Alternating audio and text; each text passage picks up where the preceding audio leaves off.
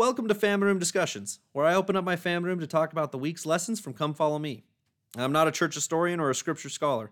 I'm just an average Latter-day Saint seeking to grow my faith in Christ and deepen my testimony of the gospel and the scriptures. Discussing Come Follow Me with others helps me in my conversion.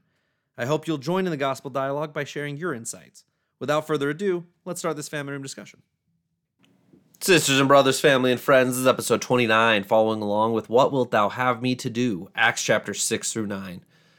And in the introduction, it says, if anyone seemed like an unlikely candidate for conversion, it was probably Saul, a Pharisee who had a reputation for persecuting Christians. So when the Lord told the disciple named Ananias to seek out Saul and offer him a blessing, Ananias was understandably hesitant. Lord, he said, I have heard by many of this man how much evil he hath done to thy saints. But the Lord knew Saul's heart and his potential, and he had a mission in mind for Saul. He is a chosen vessel unto me, to bear my name before the Gentiles and kings and the children of Israel. So Ananias obeyed, and when he found this former persecutor, he called him Brother Saul. If Saul could change so completely, and Ananias could welcome him so freely, then should we ever consider anyone an unlikely candidate for change, including ourselves? And just straight into the lesson, because I feel like that introduction really is the bedrock of what we learn through 6 through 9. But in section 2, resisting the Holy Ghost can lead to rejecting the Savior and his servants. We learn of a disciple named Stephen. They called the apostles.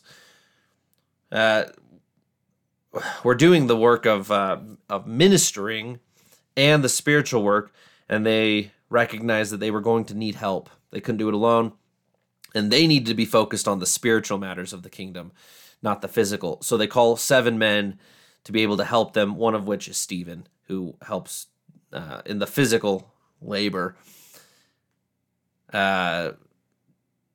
During this, Stephen, who is full of the Holy Ghost, a choice disciple, ends up ticking off the wrong group of people who are ready just to have him killed.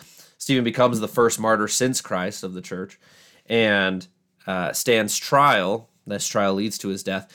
But in it, he recounts the history from Abraham to the current time, to where they're currently at. You can go through chapter 7 and read all this.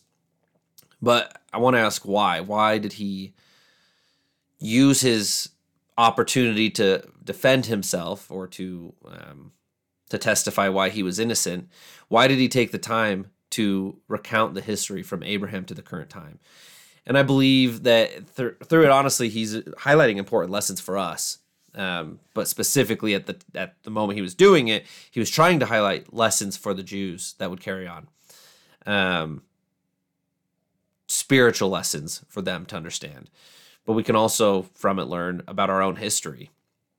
And the reason it's important for us to learn about our history, for instance, like church history, our restored church history, and understand it, is that through the lessons of history, we see patterns. We see patterns of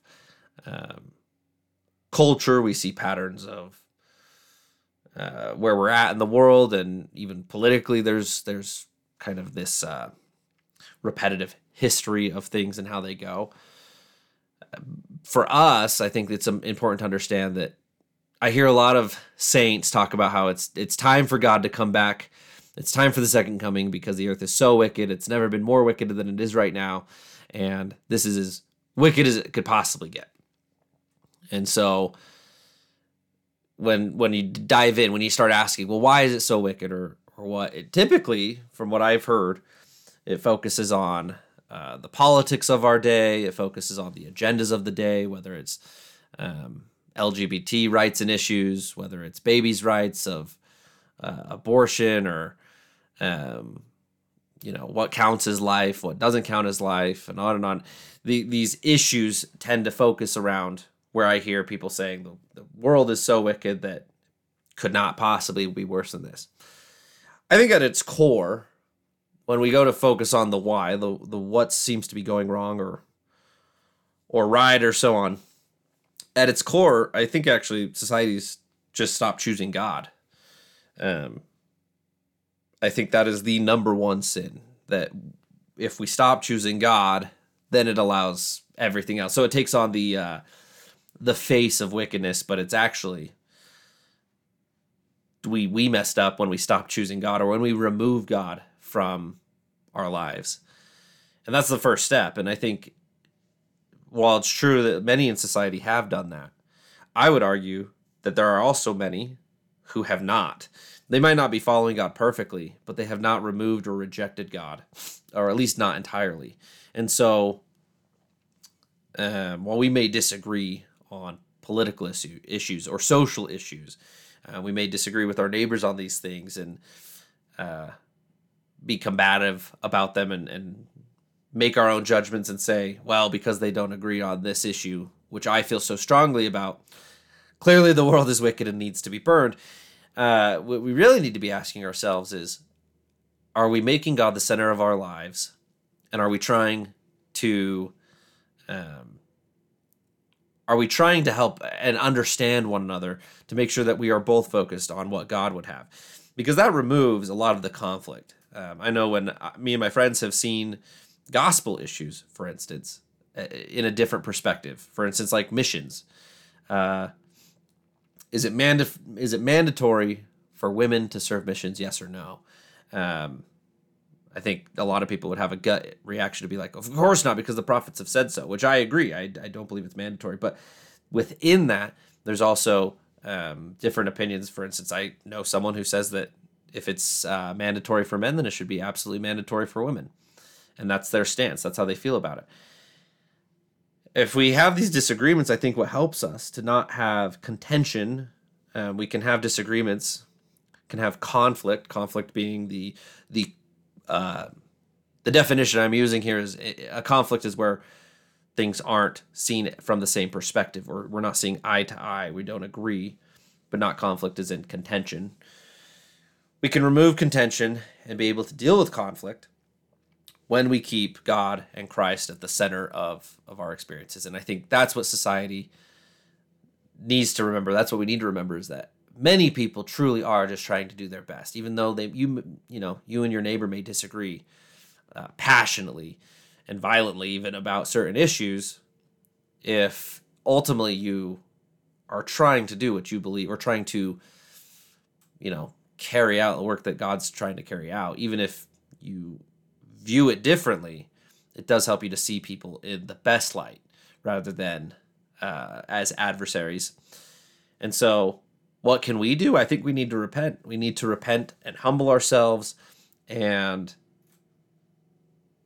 see the best in people, which is what we'll talk about in a second here with Paul Saul, because that's what has to happen if we are to survive the coming days. I really think that's important. And then in Acts chapter 7, verse 52, this is coming to the end of Stephen's speech. He's recounted this history he's gone through, but he says, which of the prophets have not your fathers persecuted? And they have slain them, which shewed before of the coming of the just one, of whom ye have been now the betrayers and murderers. And that's a powerful question. That's an inspired question right there. If they would have stopped and thought about that, which of the prophets had the people not persecuted or slain? And honestly, there's not a single one that they hadn't. And so, leading up to Christ, where Christ was crucified, they had completely, the Jews at this time had completely lost sight of their own doctrine, which they were so passionately defending and protecting. They'd lost sight of the point of it, of what it was supposed to lead to. And it was always, the dead prophets were the most important. They never wanted to listen to their living prophets. And I would caution that us as Latter-day Saints need to be careful to not do the same, to not continually look back to the prophets that have come before, that we need to hold sacred the words that are coming from our modern day prophet. If you ever find them, that what you're hearing from our prophet makes you feel uncomfortable, or that it's time for you to change, that's the point of our modern day prophet. It's to push us to help us come closer to Christ, which is going to cause us to have to change. And so don't just find those words that are pleasing unto you, or the things that you're doing already that align so that you don't have to change, that's missing the point. It's missing the mark. And so ultimately, the people passionately and angrily and violently, they kill Stephen, and becomes the first martyr since Christ in the new church, or in the organized church of Christ. Then in section 4, it says, when I submit to the Lord's will, I can become an instrument in his hands. Actually, I lied. One last thing from section 2. In the actual Come Follow Me, it says, what do you think it means to resist the Holy Ghost? Why does resisting the Holy Ghost lead to rejecting the Savior and his servants? And I want to quickly go back to say that the Holy Ghost is our fundamental guide into accepting our Savior and then accepting our Heavenly Father. And so if we reject the Holy Ghost, and Christ said this during his life, if you reject the Holy Ghost, then you're going to reject me. You don't accept the Holy Ghost, or you don't reject the Holy Ghost and then accept Christ. It doesn't work that way.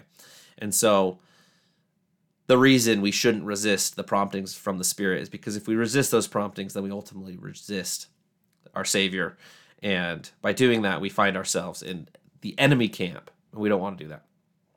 And so, okay, now in section 4, when I submit to the Lord's will, I can become an instrument in his hands.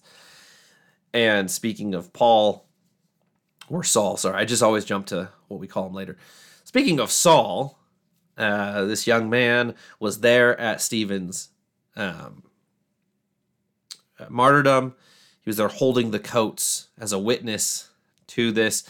We don't necessarily know. I mean, to me, I don't understand how bad that is, but I assume it was pretty bad. He talks about in his own ministry how he was one of the lead he was kind of one of the lead prosecutors, would go out and find these people.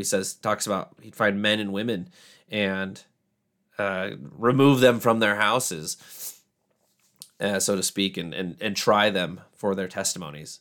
So bad dude in that way, definitely an enemy of the church, an opponent. So in Acts 9:15, it says, but the Lord said unto him, go thy way. And this is talking to Ananias of why Ananias should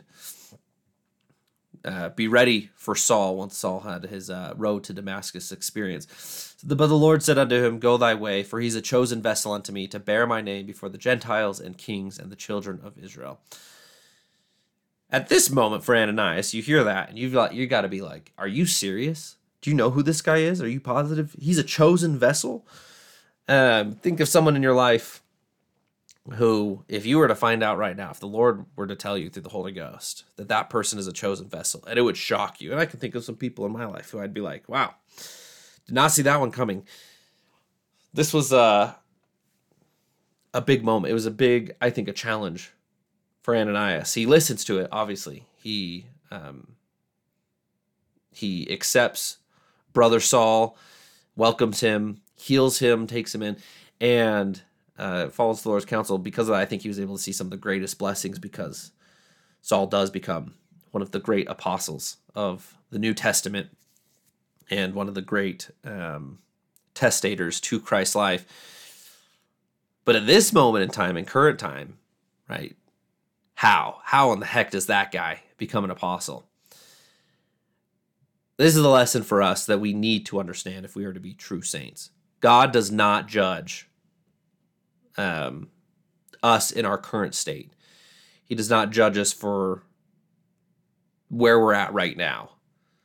Now, our actions are important because they lead to our future. Our current actions lead to our future actions. But God's able to see the transitions in our life that we can't, or that others are going to go through that we can't see. Because of this, he knows our hearts. He knows, so I'm sure you've had the opportunity where you've done something and someone has attacked you or judged you for it, and you were like, that's not what I was trying to do. I wasn't trying to, you're putting, putting a blame on something that I was not trying. I did not intend. My intentions weren't bad, right? God's able to understand, and he sees us for both our intentions and our actions and the consequences that those lead to. we do ourselves a disservice when we judge people without getting to know them or getting to understand them. Yeah, understanding people takes work. It takes a lot of work. It takes asking questions. It takes being with someone. It probably means getting hurt by someone, honestly, because you can't have a relationship without going through those uncomfortable moments, those pains, those, hey, you offended me. You did something that I don't appreciate, right? Because to know somebody, you think of like being with your family and getting to understand your family members. There's a lot of pain involved. Often, in my experience, there's a lot of pain involved. There's a lot of discomfort. There's a lot of having to think outside of yourself and look outside of yourself. And so if we're to judge like God judges, then it means we need to treat people like family, which is giving people the benefit of the doubt. It means recognizing that we can't see someone's end from their beginning, and that often the greatest way to be able to bring about those changes is through loving them. You don't have to accept actions. Poor actions should not be accepted, but you can still love the sinner and not reject them because of certain sinful actions that they've taken. God didn't reject Saul, and because of it, Saul becomes Paul the apostle, who becomes a martyr himself at the end of his life. And that's what we'll be reading through Acts, as well as through obviously many epistles and works of the apostles. And so I want to make that invitation to you, that find someone in your life who has made choices similar to Saul at this current time in the reading. Think of someone you've judged. Think of someone that you've said, yeah, they'll never make it. And I invite you to see them. Choose to see the best in them. Choose to see them in a righteous light, or what they could become, and help them become what God intends for them to become. It's probably going to be a family member or a friend. Maybe it's a neighbor, a ward member. But I promise that if you do that, you will be able to see great fruits come from that. So thank you for joining in my family room discussion. And until we meet again, have a blessed week.